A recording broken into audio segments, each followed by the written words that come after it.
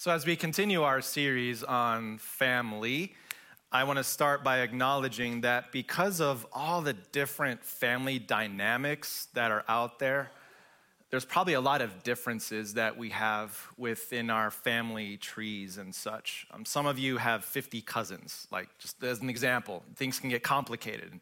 There's a lot of different family dynamics, but I think there's one thing that regardless of your family dynamics, that we could all agree on. And it's this: the youngest child gets all the attention. Just curious, show of hands, if you're online, you can participate too. How many of you would agree with that statement? The youngest child gets all the attention. Yeah, and then another one, quick show of hands. How many of you are the youngest child? Yeah, it's beautiful. Look at that. We got to stick together. I also am the youngest child, and since we're going through a series on family, here's what my family of origin looks like. It's pretty simple, but of course I got my parents, and then I've got my oldest brother and sister, Michael and Michelle, my next brother and sister, Jeanette and Jason, and they kind of came in pairs.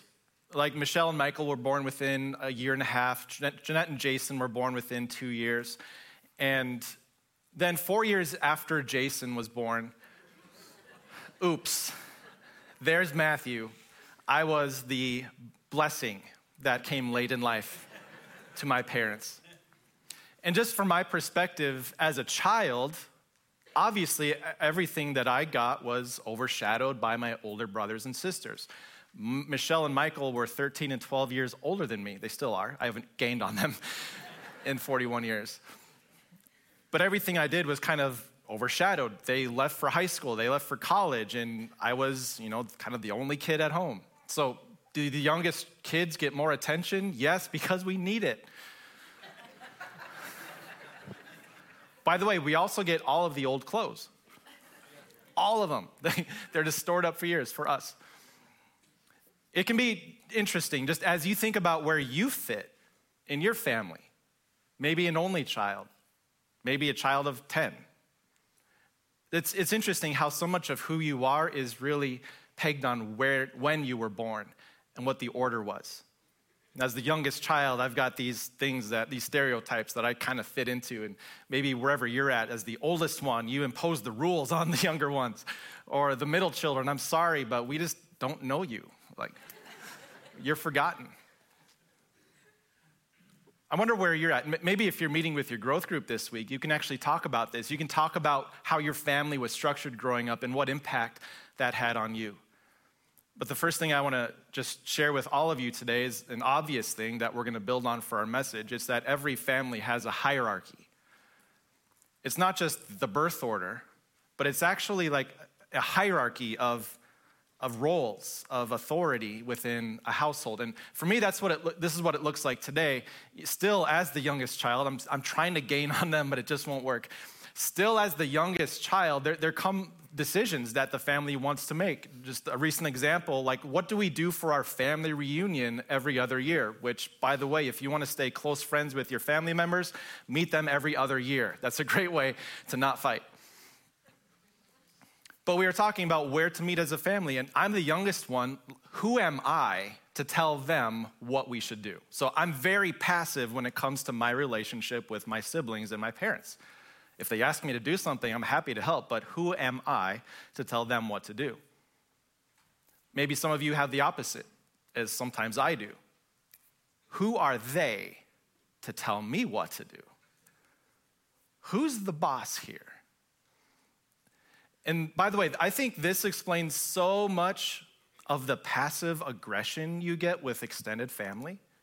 It explains so much of the jabbing, so much of the undercutting comments, or as younger siblings, so much of the wrestling and fighting and name calling, all because we're trying to work out this hierarchy.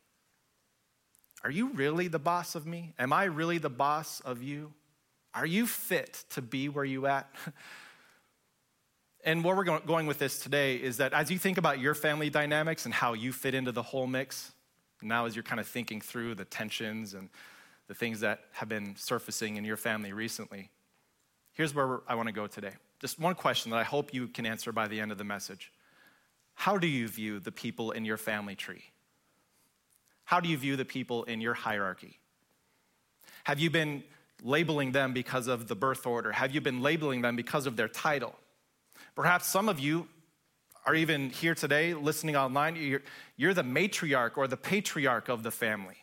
And people depend on you. They look to you for wisdom and advice. Some of you are kind of at the bottom of the family tree and you're just kind of passive. You're going along with the flow. But as you look at the other people, how do you view them? Or maybe more important, as we're going to see today, what do you expect from them? Now, when it comes to family hierarchy and how to get along as households, Jesus never says the oldest shall be in charge and the youngest shall submit. In fact, God had a very opposite way of working. As you look at like King David, he was the youngest child, the least expected, but God decided he would not just be the king of Israel, but the one through whom the Savior would come. Jacob, though he was younger than his twin brother Esau, Jacob is the one who got the birthright. God has this way of flipping things around, and Jesus did the exact same thing on one day when his disciples were arguing about hierarchy. They were kind of nudging each other. They were undercutting each other and arguing and trying to lobby for who was the greatest, who was the boss. And in response, Jesus called them aside and told them this. He said, if you're arguing about hierarchy, there's something you should know. You know that the rulers of the Gentiles, the Roman government, they lord it over the people beneath them. Like they just own them. They tell them to do whatever they want. And their high officials, the high officials of the rulers, they exercise authority over them. It's a pyramid. There's levels of owning people, of telling them what to do. And Jesus just drops the mic with this one sentence. He says, not so with you. His kingdom is not about a hierarchy of who's the boss and who's the greatest, but rather as he would go on, he would instruct them, if you really want to know who's the greatest among you, look for the one who is being your slave. They're the greatest one. And as we talk about hierarchy today, I just want to, before I throw everything out, I want to acknowledge that a hierarchy is useful strategy for organizations and even for churches to make good use of the resources they have. A hierarchy of roles is very good. But there's an important distinction we should make. Because where you are on the hierarchy, unfortunately, has a way of working its way into your identity. And that's what Jesus is going to work against today. So how do you view the people in your family tree? How do you view the people in your family tree? And also, how do you view your place in the family tree? In this section, Jesus shows what to do, become their slave. But in the next, what we're going to look at today in John 15, he shows us why and how. And what I hope is that this changes the view of the people in your family. And maybe by the end, you have a different definition for this is us. So John 15 starts off this way. I want to start with verse 1, then we're going to jump into verse 4. Jesus starts this section by beginning an analogy or a picture that he's going to build on. He said, I am the true vine, and my Father is the gardener. And he goes on for a few verses to explain how the gardener will take care of the vine. He'll prune off branches that aren't doing anything so that the ones that are doing things will become even more healthy. And Jesus starts to give this picture of he is the vine and his Father is the gardener. And then Jesus in verse 5 makes it super applicable for his disciples and for us. And this is where we start to see who we are in our family. He said, I am the vine, you are the branches. So I know this is super simple, but I think it's time just to pause and remember what Jesus is saying. What is he? He is the vine, and what are we? We are the branches. A vine is what gives nourishment, it gives potential, and it gives purpose to all the branches that are connected to it. The vine gives power, it gives potential, it gives purpose to the branches connected to it. And what do the branches do? The branches receive that nourishment and they create fruit. He doesn't say that you are just branches. He says, we're in this together. I'm the vine, you're the branches. We both play an important part, but you need to know what your part is. So let's just solidify this. It's simple, but it's so important. Number 2, Jesus is the vine. Everyone else is a branch. Turn to the person next to you and say, you're a branch. There we go. See, this is fun. Church can be interactive. Jesus is the vine. Everyone else is not just a branch. Everyone else is a branch. There's a close relationship and something that we get to do together. But it's so important to remember who you are. Now, you're probably thinking, okay, we have to be careful not to reverse this because sometimes we might act like the vine and we treat God as our branch. Like, God, here's what you should do. That's a different message for a different day, but we're going to apply this concept to family relationships. And Jesus is going to show us what happens when we get this wrong. He also shows us the potential of getting this right. So I'll let his words guide us through this as he continues to talk about the vine and the branches. Again, he says, I am the vine, you are the... Yeah, you guys are good. This is great. If you remain in me and I in you, you will bear much fruit. This is common agricultural principles, right? When a branch stays connected to the tree, when a grapevine stays connected to the vine, you bear fruit. But apart from me, you can do nothing. Just like when a branch is cut off, it dies. So if you do not remain in me, you are like a branch that is thrown away and withers. Such branches are picked up, thrown into the fire, and burned. And he's not saying that this is like an eternal condemnation type thing. He's saying that when you confuse the vine and the branch, when you get those two things mixed up, it makes everything not work the way it's supposed to. It makes family life really hard when you start to confuse the vine for the branch. And when we get these two things mixed up, it's not just that, life is a little bit harder, but it's the really tragic thing is that we lose out on what Jesus could actually do through you. He goes on to explain what happens as we stay connected. If you remain in me and my words, my nourishment, my potential, my power for you, if my words remain in you, here's what you can do. Ask whatever you wish and it will be done for you. Dear God, make my brother a slave to me. No, not that kind of do whatever you ask. But when you are truly receiving the words of God in your heart, when he is speaking his will and his forgiveness and his life into your heart, it transforms the way you see yourself and the way you see your family. You begin to seek what God himself wants, and God loves it when you pray for the things that he wants to give you. Ask whatever you want in my name. It will be given to you. This is to my Father's glory. It's not to make you a great person. It's to my Father's glory that you bear much fruit, showing yourselves to be my disciples. And this brings to my mind another section that is pretty common. You've heard it before. It's from Galatians chapter 5, and it really dives into what these fruits are that God just really wants to grow in you. And these fruits, just think through what this would do in your family, your immediate family, your extended family.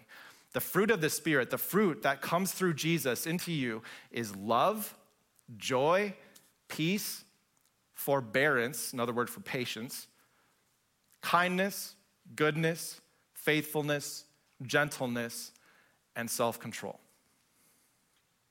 Before we move on, I want you to look at these things.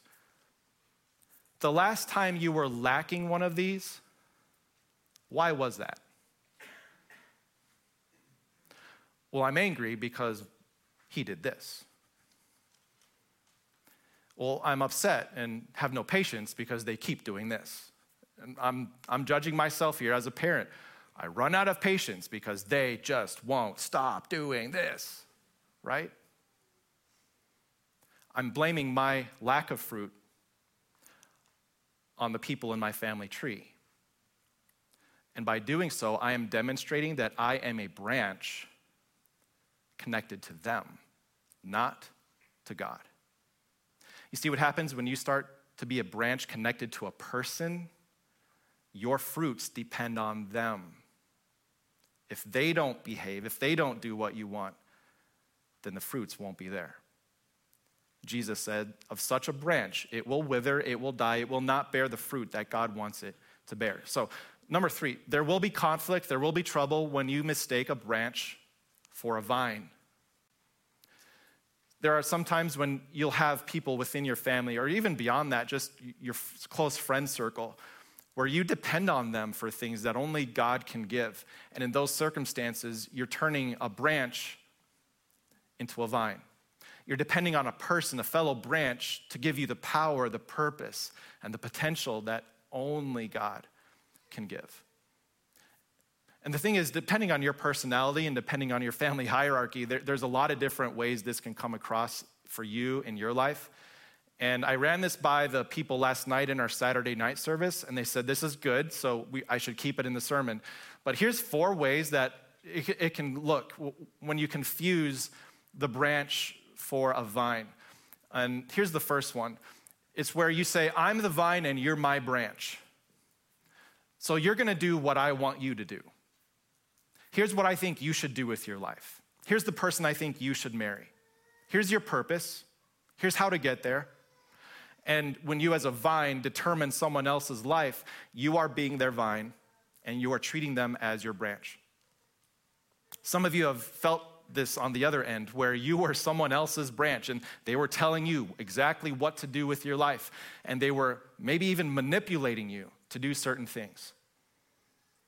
I'm the vine, you're my branch, will lead to nothing but conflict, and this is not the path of love. Second one, I'm the branch and you're my vine. This could be a Valentine.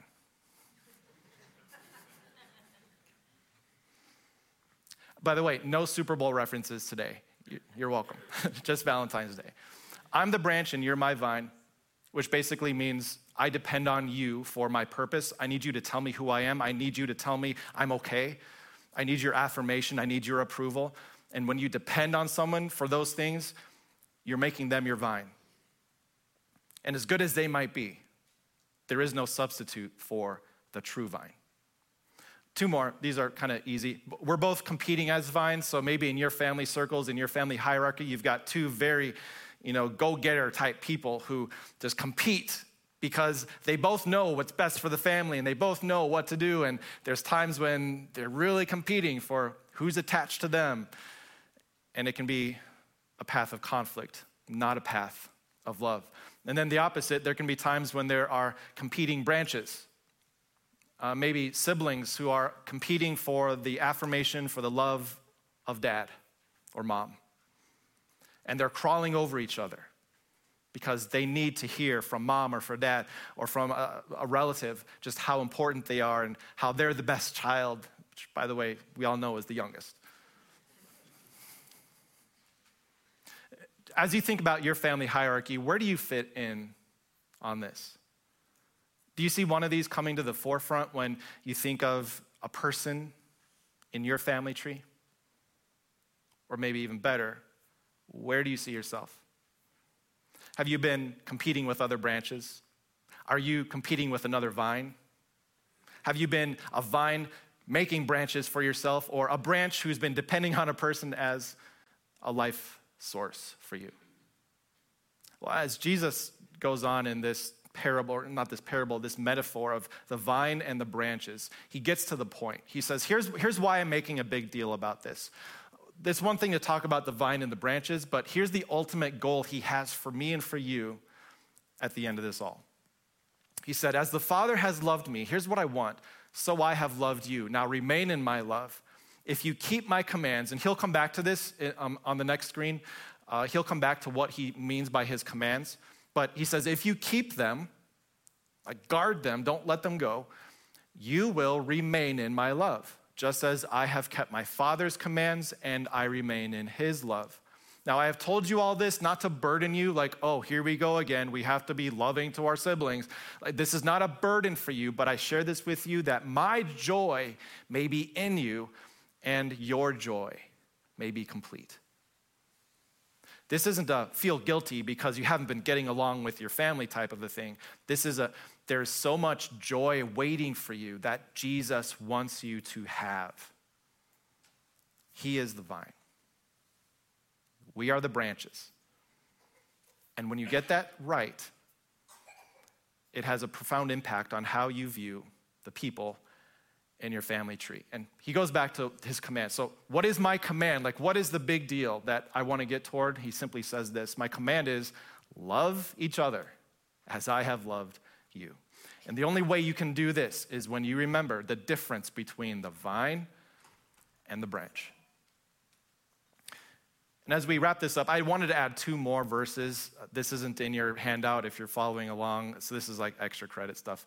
So verses 13 and 14 really land the plane for us, because I think that just as we get to this part of it, a big part of me and maybe a big part of you is feeling like, I don't know if I can do this.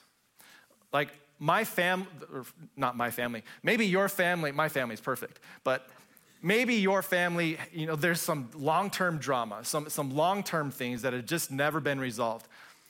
And maybe just as we get towards the end of the sermon, this isn't about fixing the past. We'll get that later in the sermon. I'll let Ben figure all that out. But as you look towards the future, this is more just about how you view the people around you. And the command to love one another as Christ has loved us is not a burden that he places on you. It's an invitation. Ultimately, an invitation that we're all going to mess up, as we all have in the past. I can't count how many times I've mistaken a branch for a vine and a vine for a branch, and how many times I've gotten it mixed up. And as you carry the picture of what Jesus said to its fruition, I can only imagine how many times God must have viewed me as a branch that should just be cut off and thrown away because there was no fruit coming from it. So as Jesus lands the plane on this, he brings up something that is so amazing. He says, up to this point, I just invite you to love one another as I have loved you. But there's a greater form of love that he was about to show. You see, these words were the night before he died. And he was about to make good on what he said next. He said, greater love has no one than this. Horrible English word order. I don't know why they did it this way. If this sounds confusing, this is what it says in the Greek. Nobody has a greater version of love than this. There's no greater way to show love than this: to lay down your life for a friend. This is the greatest form of love a person could have. And you might think Jesus is about to say, you are my friends if you lay down your lives for me. We know that Peter had already made that promise and would not make good on it. But instead, as Jesus goes on, he says, it's not your role as the branch to lay down your life for me. That is my role as the vine, to lay down my life for you. What Jesus continues with, he says, you're my friends simply if you do what I command. Well, what do you command? Love one another. Start seeing each other for what you really are. Start viewing the people in your family tree as branches. You're all branches, all together with one vine, and that is Jesus. And the remarkable thing is that when it comes to what Jesus did with this whole analogy, he could have made himself the tree of life or this amazing thing that would never end. But instead, as the story would unfold in the next day after this, the branch that we are should have been cut off and thrown away, but instead it was the vine. The vine became a branch that was cut off and separated from his Father as he suffered and died on a cross, so that by doing so, he would create a new family, a new place where a church could be grown. Followers of Jesus would have a new identity through what he did. This is really what it all gets down to, a new identity. Like, who are you really? You're not defined by your relation to others on a family hierarchy. And just because there's different branches in your family tree, that doesn't change who you are in God's sight. A hierarchy is important for strategy, for implementing roles and being efficient, but it should not have a bearing on your identity. So here's what I want you to remember from Jesus' words today. Your place in the hierarchy does not change your identity. Just because you have 50 cousins doesn't change who you are. You're still a branch. Jesus is still the vine. Just because you're a patriarch or a matriarch doesn't change who you are. Jesus is still your vine. You are still his branch. Being a youngest child means you're the greatest person in the world. because Jesus is your vine and you are his branch. If you're an only child, doesn't change who you are. Jesus is your vine, you are his branch. If your children are misbehaving, they are branches just like you. Their purpose is not to do your purpose and to do your will, but would you view them rather as branches connected to the true vine? Imagine what this would do for you this week. If you could, in those moments of frustration, when people aren't doing what you want, instead of viewing them as branches connected to you, you would say, no, we're fellow branches connected to the vine. The power, the purpose, the identity you have comes from him, not from me. And what freedom would you find if you were able to go through life remembering that even though there are some strong authority figures in your family, you're not connected to them. You are a branch who is connected to the true vine, Jesus. Your purpose, your identity comes from him. So here's a simple exercise that I'm doing this week. I invite you to do it if you want. Guys, men, you'll probably find something better. So if you do this, it's not that you're doing what I told you to do because you're totally too manly for that. But a simple phrase just to remind you of who you are and who's in your family tree. Jesus is my vine. I am his branch. Jesus is my vine. I am his branch. The kids are misbehaving. Oh, but Jesus is my vine. I am his branch. My children, they are a branch, and Jesus is their vine. And families, my family, your family, we're all just a bunch of branches, fellow branches connected to the true vine that gives purpose and life and hope and healing. But just imagine what this would do in your heart this week if you could say this to yourself every day, every moment. Imagine the fruits that God would give if you stopped attaching your branch to another person, but instead attached yourself to the true living vine who is Jesus. Imagine the fruits of joy and peace and patience and kindness. Imagine the way you could love one another as you remember who you are. Jesus is my vine. I am his branch. My family tree, we're all fellow branches connected to that one vine. This is us. Let's pray.